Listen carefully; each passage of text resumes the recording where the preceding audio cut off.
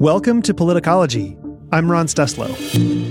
And this is our weekly roundup, where we bring in a rotating panel of experts to discuss the truth you need to know behind the most important stories of the week and how they're transforming our politics. We have an all-star panel today. Joining the roundup is Susan Del Percio, political strategist and crisis communications consultant and MSNBC political analyst. Welcome back, Susan. Good morning. Great to be with you. Thanks for having me back. Also returning to the roundup is political strategist and our resident expert in demographics and Latino politics, and a former political director of the California Republican Party, our good friend Mike Madrid. Mike, it's always great to have you on. I'm excited. It's going to be a great day today, guys. On today's roundup, we'll discuss President Biden's COVID-19 relief and recovery bill, along with the CDC's new guidance for vaccinated Americans. We'll also look at a bill that would curb absentee voting in Georgia and the mounting voter suppression efforts across the country.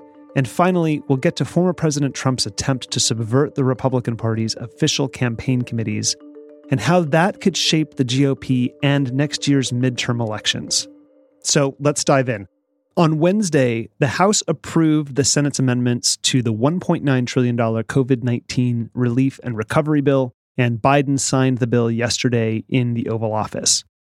Now, provisions of this package include extension of $300 per week jobless aid supplement, $1,400 direct payments to most Americans and their dependents, expansion of the child tax credit for 1 year, $20 billion for COVID-19 vaccine manufacturing and distribution, and $50 billion for testing and contact tracing, $25 billion in rental and utility assistance, and about $10 billion for mortgage aid, $350 billion in relief to state, local, and tribal governments, $120 billion to K-12 schools, and $30 billion in aid to restaurants. So I just want to start here by getting your quick reaction to this legislation and what it could mean for the American people. Susan, do you want to lead us? It's going to be great for the American people in that it's going to keep them surviving. We're still in the middle of this pandemic and businesses are still being crushed. But there were a few things in that bill that probably didn't have to be in. And when we talk about issues like funding pensions, which was an independent line item, and then the funding the schools, which I am all for, but just be honest about it, they're funding it through 2028. Like, oh, wow. They should be saying this money is for the schools to spend now. And that's what it is. So there's a little bit of that.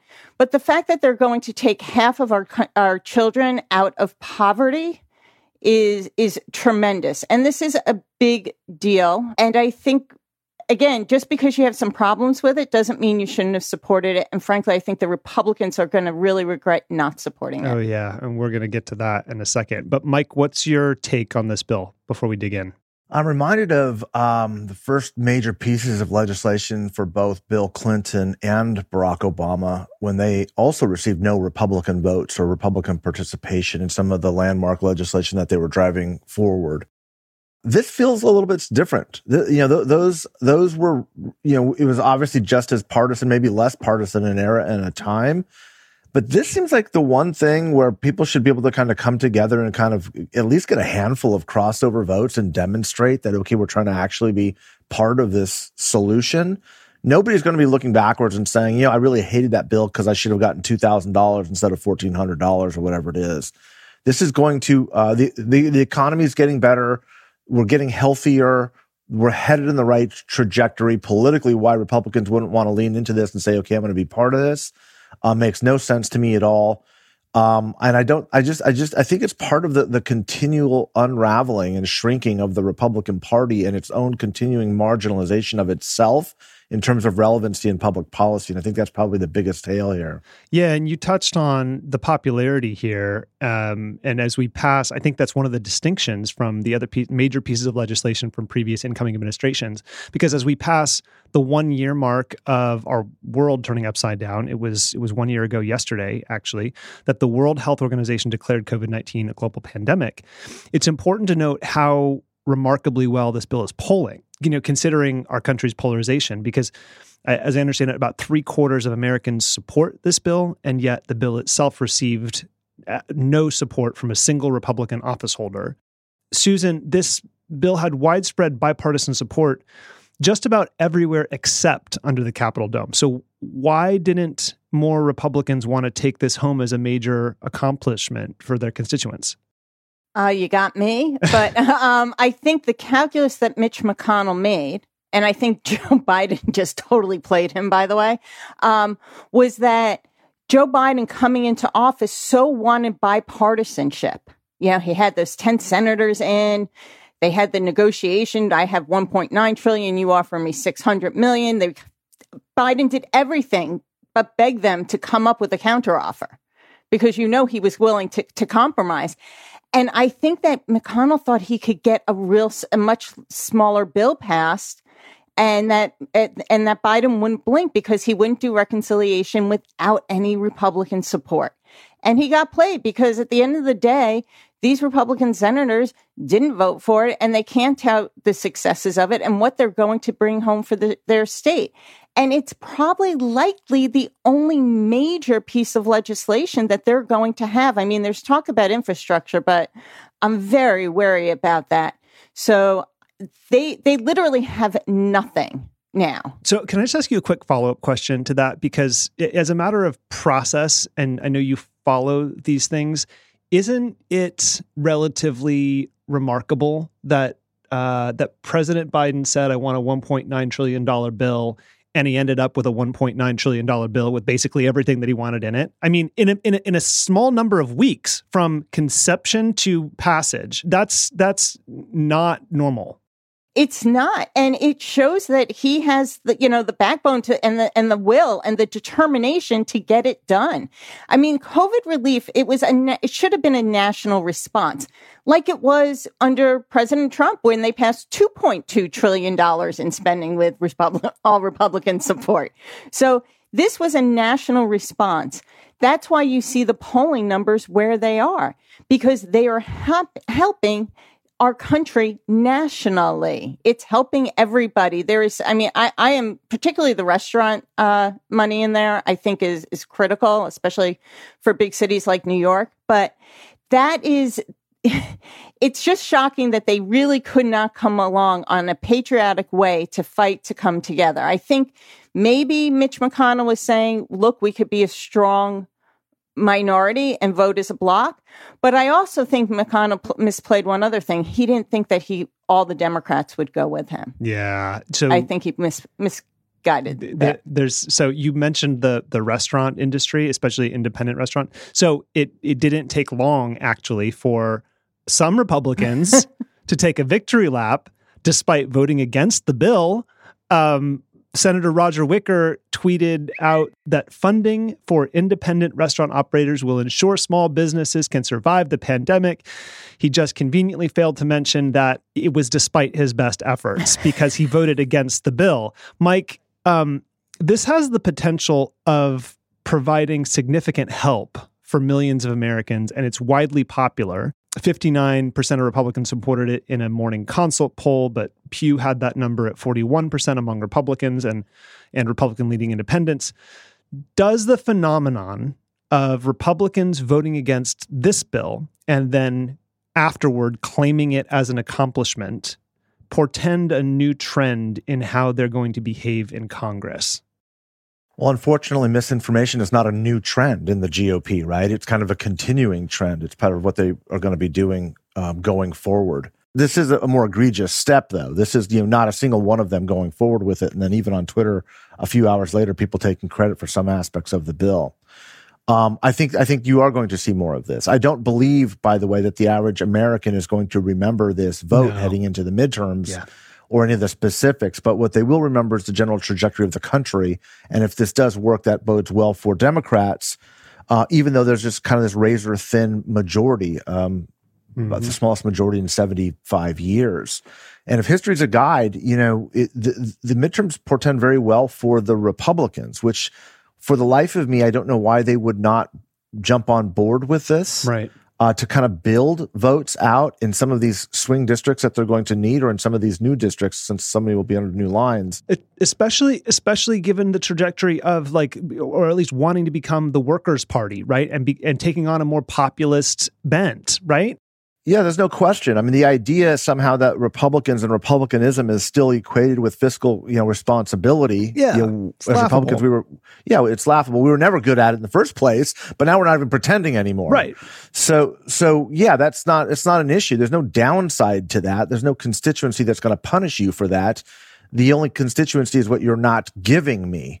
And I guess the calculation is we can take the benefit of not voting for a Joe Biden Democratic, left-wing crazy AOC supported bill, and at the same time just lie and take credit for it going forward. It's troubling, but I don't think that's look, what's really going to determine this is how the Democrats handle it. And one thing I did learn last year is Democrats try to win campaigns by explaining policy and finding solutions. Republicans try to win campaigns by just winning campaigns. And that's the difference in the approach that both parties take. And so as long as Democrats, I think, have learned that lesson and kind of keep pushing these Republicans and in the minds of voters of where they were not at this time and highlight the extremist elements of it, I think they probably stand a good chance of allowing Republicans to hang by the own noose that they're setting. Yeah, as long as they have learned these lessons, but I'm not convinced that that's the case. I'm not either. Yeah, Democrats are very good at losing winnable elections, unfortunately. Susan? But there is one thing, though, that the Republicans really are missing in this equation. If they want to say that we're going to fight, they can't. They have no line of approach against Joe Biden. In the midterm elections, you're going to fight Obama, you're going to fight Bush, like they're horrible policies. They can't land a punch on Joe Biden. It's kind of like the campaign, like when Trump kept trying to think of a name to call him and nothing stuck. Because Joe Biden's just Joe Biden. No one thinks he's crazy AOC. Like they haven't been able to have, not only do they not have a good argument against everything, because that's what they're going to do is be against everything. They have no way of landing a punch. Yeah. And that's where I think that could hurt them in the midterm elections, because if the election is about Joe Biden and things are going well, that's going to be very difficult because they still don't know how to pace him. And I think that, frankly, I was surprised how quiet AOC has been throughout the election and even in the last couple of months. Also, this is what's the punch that they've been trying to land all along, right? Joe Biden's a closet socialist. Right? The popularity of this bill, which is one of the biggest spending bills in the history of this country, everybody likes it.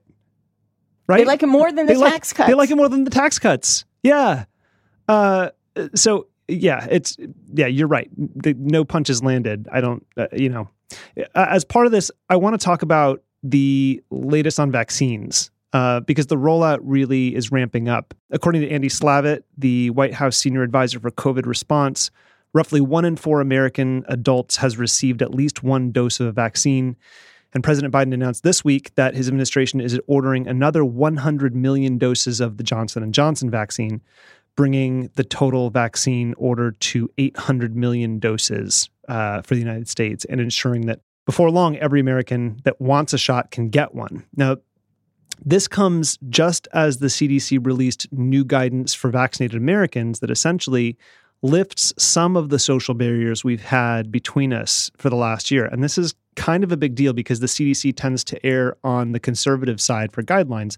And they said fully vaccinated individuals may visit with other fully vaccinated people indoors without wearing masks or staying 6 feet apart, visit with unvaccinated people from one other household indoors without wearing masks or staying 6 feet apart if everyone in the other household is at low risk for severe disease, and refrain from quarantine and testing if they do not have symptoms of COVID-19 after contact with someone who has COVID-19. So I want to hear from both of you about how you're feeling about this. But Mike, why don't you go first? How quickly do you expect Americans' behavior to change in light of the vaccine rollout? I think it's already changed, I think considerably. And I say that as somebody in California who's just I live in downtown Sacramento and watching nightlife is back. Like people are back. Restaurants are opening in California. I mean, it's kind of crazy. I think there's just a lot of fatigue after a year. People are kind of like, okay, it's done. They turn the page after the Trump administration. I'm not suggesting it's in the best interest of public health, But I am also absolutely convinced, and here's my kind of conspiracy theory stuff. I believe that we have enough vaccines to put into most people's arms right now. The problem is we're having trouble just administering it and finding enough people to literally give the shot. And I think that the government's actually doing a good job by staggering and tiering it based off of this fungible criteria, which is changing every 72 hours or so. It's a smart way to prevent a mass rush towards these places to get them. But we are, putting 3 million vaccines into people a day. I mean, that's an extraordinary number. And the fact that we ordered 100 million more means we're going to have a surplus of vaccine probably in the next 30, 45 days. So this is moving along really rapidly, really quickly, really smoothly, at least to this point, without a whole lot of, problems. And that's something to be grateful for. I think it's really good. I do think that behavior has already again begun to change, and it will continue to change, probably a little bit too rapidly. But I think people have just, after a year of so much uncertainty, there's this real pressing need to get back to some sense of normalcy, at least the way we conceive it. Yeah. Susan, what are you thinking about this? I just think it's all amazing that we have vaccine in the arms of Americans less than a year. From when we found out we were in the middle of a pandemic. I mean, that is shocking to me. And it's the one thing I do give the Trump administration credit for. Operation Warp Speed, as far as doing, not caring if they all the vaccines succeeded and just producing them was smart. The other thing is the Johnson & Johnson vaccine. We think of vaccines as you need two. You only need one with Johnson & Johnson. So it's not like if you said Moderna had 100, that would really mean 50 because you need two shots. So now it's a lot more vaccine. And I think it will give us an opportunity to, as we continue to produce this, which I can't see why we wouldn't, to actually get back on the world stage again as a real leader.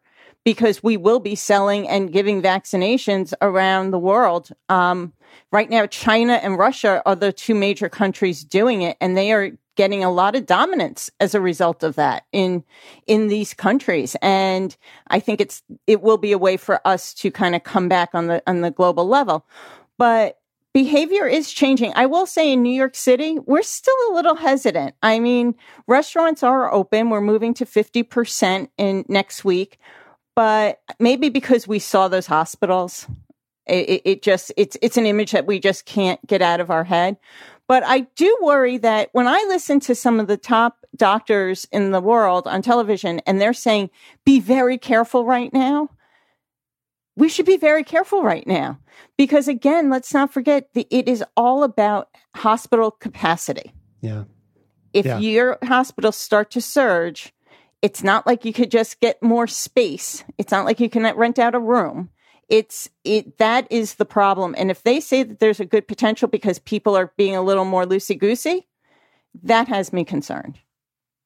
I'm glad you mentioned the world stage because there's also this astounding piece of news I just want to touch on briefly, which is that America is actually, as you mentioned, killing it when it comes to vaccinating our population against COVID. We're now fourth at 9.9% when looking at percentage of population fully vaccinated. Israel is leading at 45% and the Seychelles at 28%, Bahrain at 13%, and then U.S. But we're first when looking at total doses administered with 95 million. You mentioned China, and they're at 52 million administered. And so we have, nearly twice as many doses as China, and nearly 4 times as many as India, which is at 26 million right now, or the UK, which is at 24.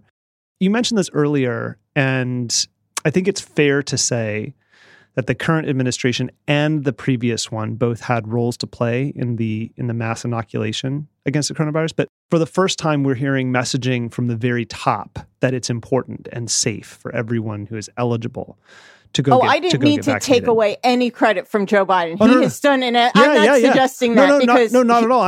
I think you're right. It's both. Job. Because once again, Donald Trump can see like one thing and then he sees a shiny object and forgets that you have to put the vaccine in your arm.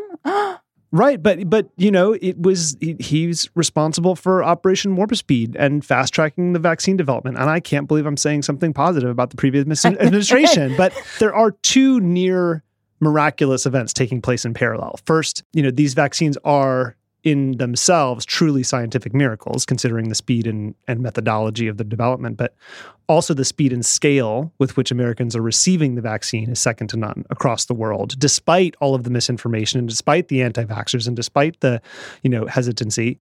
So, Susan, how is America, in your view, considering all of our hardships and trials and failures in the last year, pulling this off? Well, it depends where you look. How do we pull it off? Right now, look at Texas. They got rid of their mask mandate. I find that outrageous.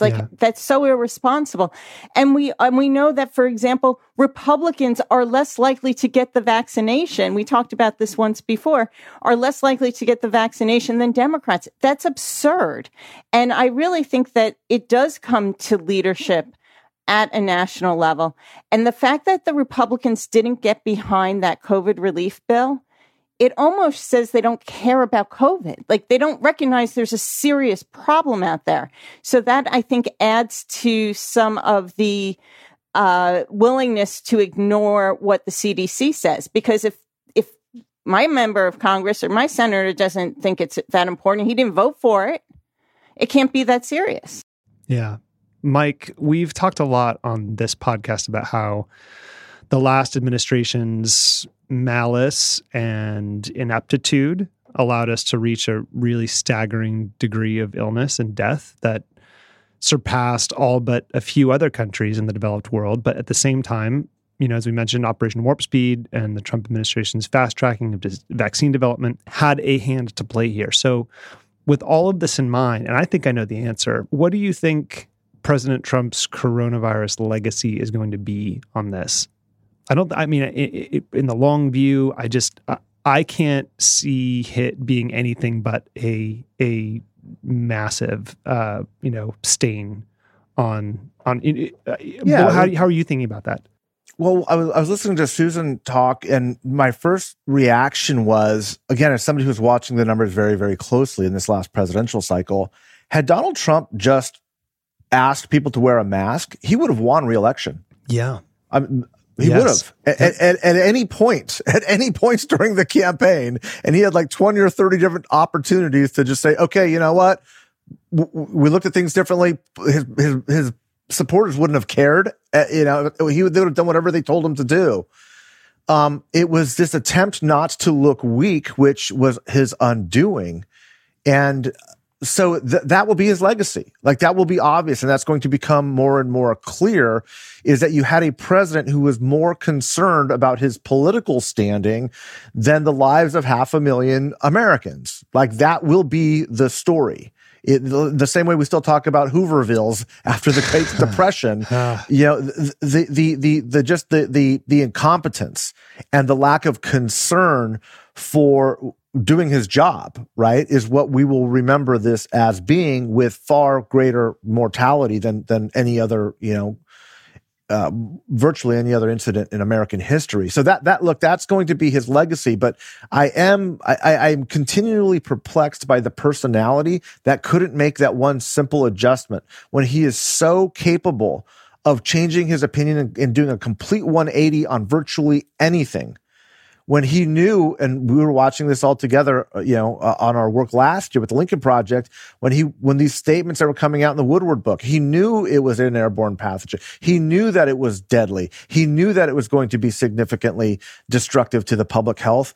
And politically, he just not only completely misread it, but his stubborn refusal to shift course, when he shifts course on absolutely everything else, is just startling. And I think that will really be what we remember the Trump era, the Trump administration for. Yeah. Susan, you were nodding. Oh, yeah, I couldn't agree more. I think that's such a great point. Yeah. And I was saying it all along. On any day, he could have been successful in fighting this virus. Any day, up until the last day, he could have been successful. And really changed things around. But again, because he treated it like a political problem instead of a public health crisis, he, my always saying is always, good government is good politics. It doesn't always play in this day and age, but when you have, forgetting Andrew Cuomo's problems now, but a year ago, when you see how people responded to getting information, getting the facts, being briefed, being treated like adults, that's what people want in a crisis. And as much as he liked to pretend he was a wartime president, he showed them nothing, zero, no leadership skills whatsoever until the end when the vaccine did come online. But nothing. And even when he had that, he didn't use it. Like his biggest asset was science, ironically. The biggest thing he didn't believe in was the thing that could have gotten him reelected. Speaking of misaligned priorities and hypocrisy, let's talk about Republicans in Georgia and voting suppression. As we know, we've discussed this a little bit before. Republicans across the country are intensely focused on making it harder for certain people to vote. In Georgia, a bill we've talked about previously to restrict mail-in voting has now passed the state Senate along party lines and is likely to pass the Georgia House soon. State Senator Nikki Merritt, a Democrat, was quoted in the Atlanta Journal-Constitution saying, "The purpose of SB 241 and all of the vote-limiting bills we have before us is to validate a lie. It is to prevent massive voter turnout from happening again, especially in minority communities." Mike, what does it say that Republicans have shown the American people they are against COVID relief, but are adamantly in favor of a new Jim Crow era of suppressing the franchise? Yeah, who says Republicans don't stand for anything, right? Stand for return to Jim Crow. Look, it's important, and this discussion, I think, is a really good segue to this, the one that we've been having, because the Republicans are consciously taking themselves out of the public policy space. They're removing themselves from being a rational part of, or trying to even influence public policy at this point. It's purely a political play to keep the tribe together. And when you do that with the fastest shrinking demographic in America, you have to limit voting rights in order to be successful. That's the whole strategy. If you're not going to have a conscious appeal to be engaged with growing segments of the electorate, the only other alternative you have is to have fewer and fewer people vote. Now, one of the great ironies here is this. Republicans are going to focus in large part on limiting the ability to vote by mail. This is still the Republicans' advantage. Mm-hmm. This is another thing that killed Donald Trump, was limiting vote by mail. And it's the one few advantages that Republicans actually have. And it's just, as a practitioner who spent 30 years training Republicans to vote by mail, it's just absurd that they think that this is going to hurt minority communities. Even the malice is sloppy. Even the malice is bad. They can't even do bad good. They're not even good crooks. Like, they're not even good at it. Yeah. It's like, so look, I think that, the societal trends are that people are going to be moving to vote by mail anyway. This is inevitable. These things are going to happen. Will there be some limitations? Yes, they will be. I think that there are far more. Look, I'm opposed to any limitation of the franchise. I'm opposed to limiting. I think we should make it as easy as possible for as many people as possible. But having said that, if I was working for Republican candidates in the Deep South, and I said, look, what's the one area that we can shoot ourselves in the foot in the quickest? It would be mail-in voting. Yeah, it would be limiting vote by mail. So have at it, fellas. Go get it. So in this viral moment on the floor of the U.S. House this week, Representative Tim Ryan, a Democrat from Ohio, blasted Republicans for opposing the Protecting the Right to Organize Act, or the PRO Act, which passed the House Tuesday night by a 225 to 206 vote, would expand collective bargaining rights, increase penalties against employers who violate labor laws, and would weaken right-to-work laws in 27 states. Let's take a quick listen to what Ryan said. Mr. Speaker, one of the earlier speakers said This is the most dramatic change in labor law in 80 years. And I say, thank God. In the late 70s, a CEO made 35 times the worker. Today, it's 300 to 400 times the worker. And our friends on the other side running around with their hair on fire. Heaven forbid we pass something that's going to help the damn workers in the United States of America. Heaven forbid we tilt the balance that has been going in the wrong direction for 50 years. We talk about pensions, you complain. We talk about the minimum wage increase, you complain. We talk about giving them the right to organize, you complain. But if we were passing a tax cut here, you'd be all getting in line to vote yes for it. Now stop talking about Dr. Seuss and start working with us on behalf of the American workers. Now, Republican opposition to a labor protections bill wouldn't be at all surprising or even notable if not for the recent efforts to rebrand the GOP, as we mentioned earlier, as a party of the working class. And we also discussed that in a recent episode of the Roundup, even. In fact, Representative Mark Pocan, a Democrat from Wisconsin, also made this point during Tuesday's debate, saying, "Please, if you are the party of working people, then I'm a stunt double doppelganger for Brad Pitt. I hope you enjoyed me in Fight Club." Susan, if Republicans are talking one way and voting another, what does that mean for the identity of the Republican Party, and what do they even stand for? Well, they have no identity. They gave up any principle when they supported Donald Trump in 2016 and then voted along with him. Mike made a great point about them being a party with no policy. You can't talk your way through being for the working class or working, families if you don't give specific ways you're going to do it. Yelling the most will not get you there, especially when you're in the minority. Mm-hmm. And you need to if you want to do that, you work with the opposing side to actually move legislation that you can take credit for. But without any substantial policy, they might as well just be reading Dr. Seuss and nothing else and playing with a potato head, because they have nothing there. I'm sorry, these quotes are they're just so good. But that's what they are. They are equivalent of sitting in a corner, waiting until it's their time, and they'll just yell and yell and yell. But they have taken no votes or any action or proposed legislation that would actually help the people they claim they want to serve. Mike, did they think that their voters are just dumb? That they aren't paying attention, that they can continue to mislead them, that they can actually play both sides and nobody's going to notice? What is the calculation? Well, it's important to understand that the Republican Party is viewed by the working class and the lower middle class as their party.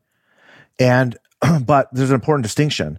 They're viewed by white working class voters as their party. It's not the increasingly black and brown community which views the Republican Party as representative of their interests. And this is also important to understand. It was, Congressman Ryan's speech was very eloquent, and it was very emotional and very passionate. It's also candidly a 20th century solution to a 21st century problem. Unionization rates have been going down for 40 and 50 years. That's not because of the lack of organizing rights. It's because the economy has changed in the last 50 years. So to suggest that somehow winning the hearts and minds of union workers is going to get you the bulk of the working class in America is just an outdated notion that went out with the fall of the Berlin Wall. Okay, that's just not relevant anymore. So, and that's why the Democrats aren't viewed as being a relevant party to the working class. That is their last touchstone, is speaking to this dramatically shrunken Franklin Delano Roosevelt perception of what the Democratic Party used to be. That is the only constituency that they speak for, and it is a very small segment of the American workforce. So what the Republicans have done is they've said, well, we don't have any policy solutions. We don't have an answer to this.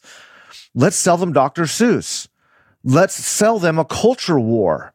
Let's give them circus. right? As the Romans did. We can't solve the problem, so build a Colosseum and throw some gladiators in there with a giraffe and light it all on fire and entertain them while, we watch the rest of the city fall apart. Worked for the Orange Man on a daily basis, so let's do it. And that's what this has become. Yep. Now, it's important to understand it's a particularly acute problem with the Republican Party because they literally are selling their people Dr. Seuss and Mr. Potato Head, but the Democrats don't have a solution either.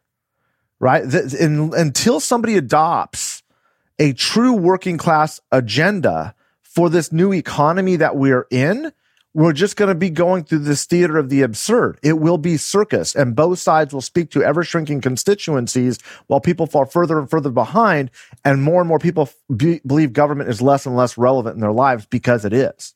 But there will be just one thing in this short period of time after the COVID relief bill money starts getting out there. It will make people feel the economy is coming back and more working class people will be going back to work. So I think that the Democrats are more likely to get credit for that. I agree with Mike in the long term. We're not addressing real problems. I would argue that we haven't done that as a country in a long time, but it is important to think, at least in the immediate need, which is all the Republicans are thinking about is 2022. It just makes the play all the worse. Yeah. Put a pin in the emerging economy and the future of work, because you're right, we haven't dealt with that in a long time. And I think we need a deep dive on that conversation. One more instance of Republican hypocrisy that caught my eye this week, and then we can move on, is Attorney General nominee Merrick Garland being confirmed in a 70-30 vote in the Senate Wednesday. He earned the vote of Minority Leader Mitch McConnell, who blocked so much as a hearing for President Obama's nomination of Garland to the Supreme Court 5 years ago. Mike, how are you thinking about Garland and the Senate coming full circle, so to speak? Well, I want to say a couple things about this. The first is, of course, it's poetic justice, right? Is Merrick Garland, the rise of Merrick Garland, and now he's going to be in charge of prosecuting a lot of the Trump stooges that, were so problematic. But and this is not going to be popular, but, I've never been much for popularity contests. Look, what happened to Merrick Garland was complete bullshit. I get that. It was not unconstitutional. Right. And let's remember, the Republicans had the votes to shoot down the nomination. They just didn't want to go through the political grandstanding of having to vote somebody down who was eminently qualified and be exposed for that. Now, maybe it's because I'm a Republican in California, where I've had to deal with the Democrats completely disregarding anything valid Republicans had to say because they didn't have the votes. To me, that was just crass politics, and I wasn't surprised by it the least.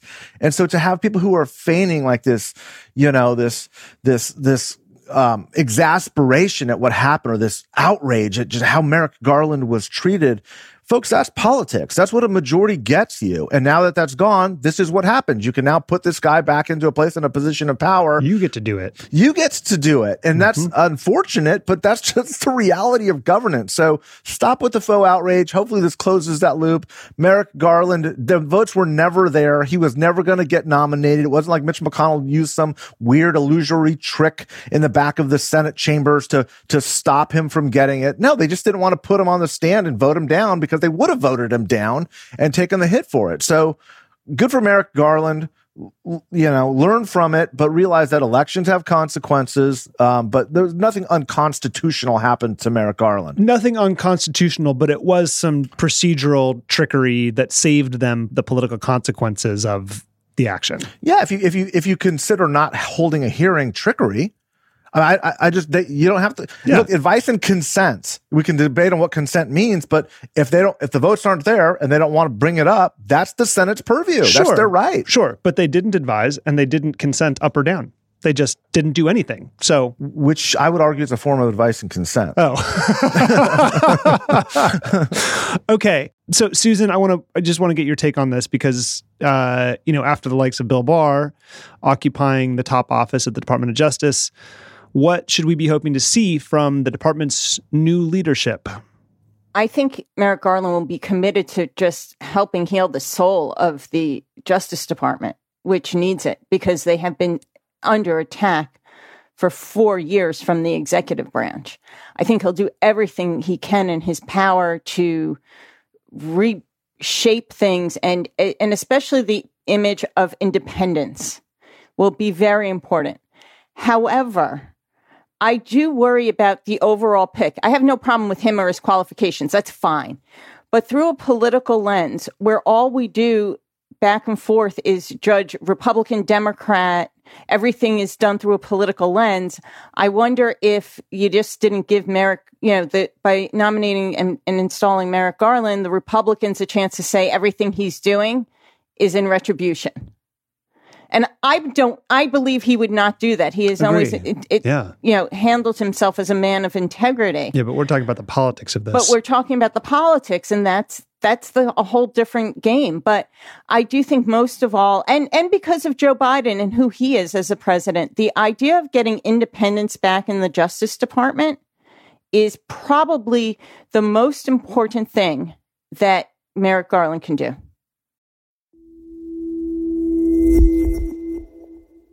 Okay, let's talk about our last segment here, which is Trump essentially hijacking the Republican Party's fundraising machine.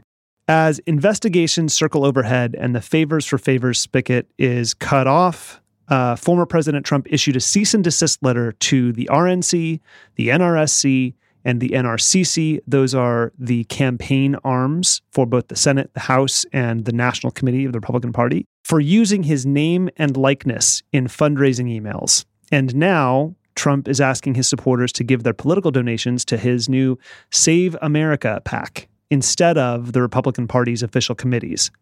So the rabbit holes we could go down here are endless, but Susan, I want you to take it here first. What should we expect Trump to use his PAC for officially, and I put that in air quotes, and unofficially? Legal bills. A lot of legal bills. Which is why he says he may run again, so that way he can use that money. But I think he'll put a small amount of money to defeat some people. He'll, just to show he'll put his money, which is not his, but money where his mouth is. I think he'll do a few primaries maybe. But overall, he's going to use it for himself. He'll do it. We'll see rallies of some type. We're going to see Trump events. I can't tell you what they're going to look like exactly, but we will see them.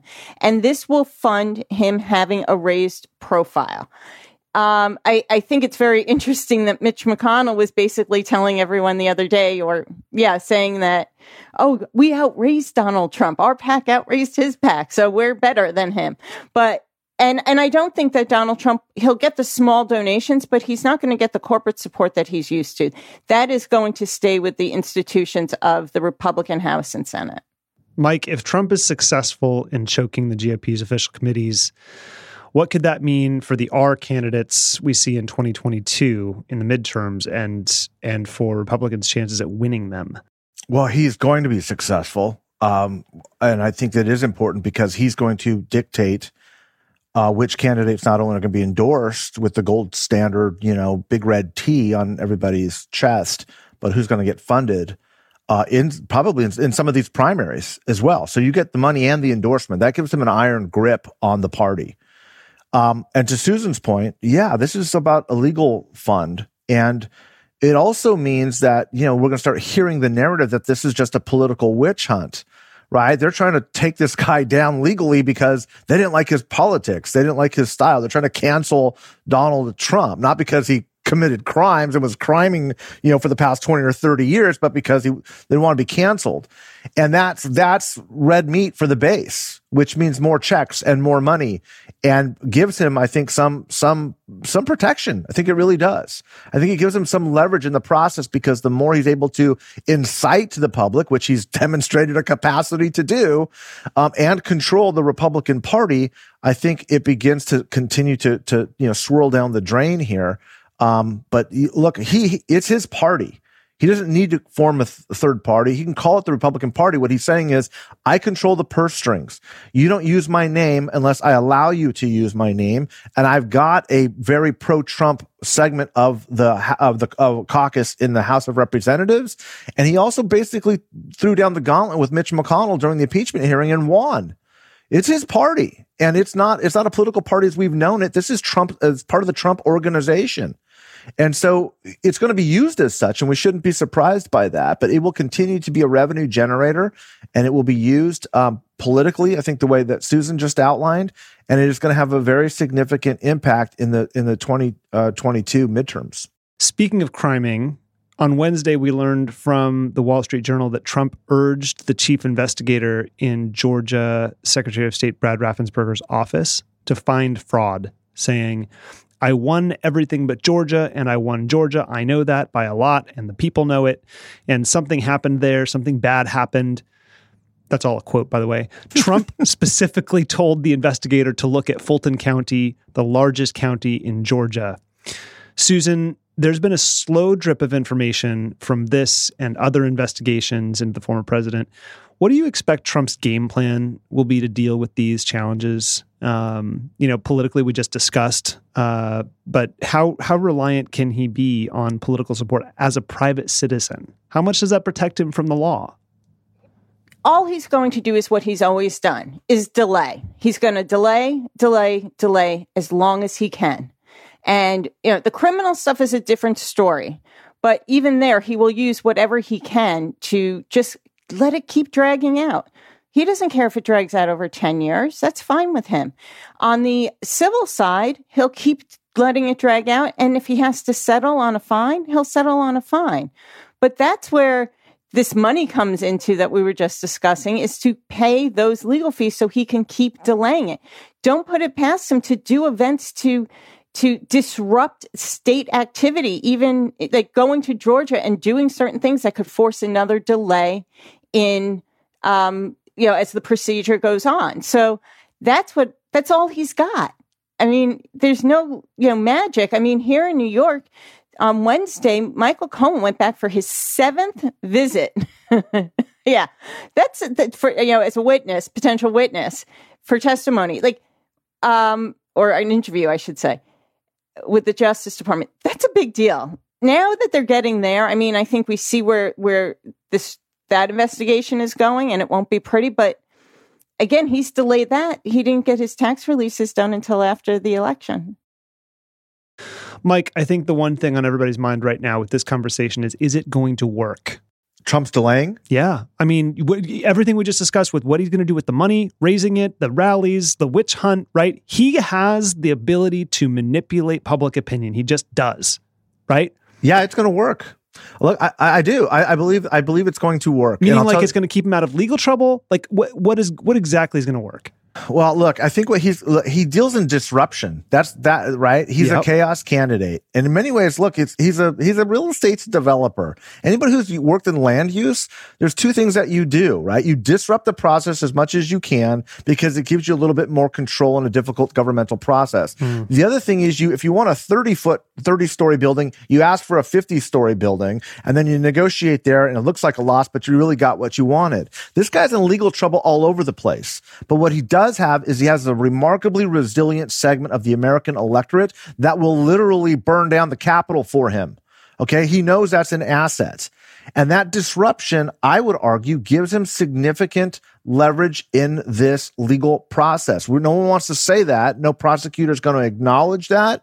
But what they will do is he'll be able to negotiate that because it is a very significant leverage piece. But it's more than just that. He literally runs and owns, as part of the Trump crime family, the second largest political party in America.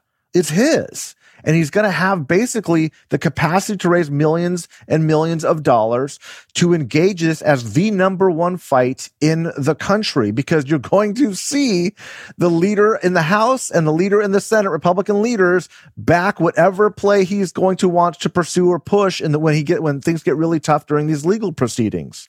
And is it going to work? I would argue it is, and here's why. I don't think he's got that much time left. I mean, what's his time horizon here on the planet? 20 years? That's true. Yeah. Can he run it out that long with a few $1 million and controlling a huge segment of the party?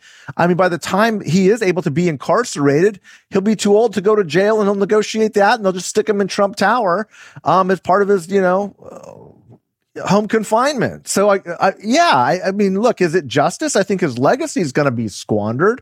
I think his kids are probably in deep trouble.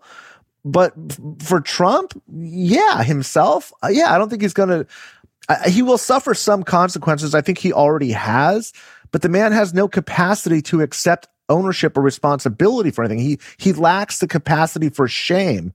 And when you lack the capacity for shame, you can always continue to go forward in your fight, no matter how ridiculous the odds, and no matter how clear it is that you're not going to get anywhere with it, except for what you're not going to get, right? You can negotiate back to a position if you're positioning further out front.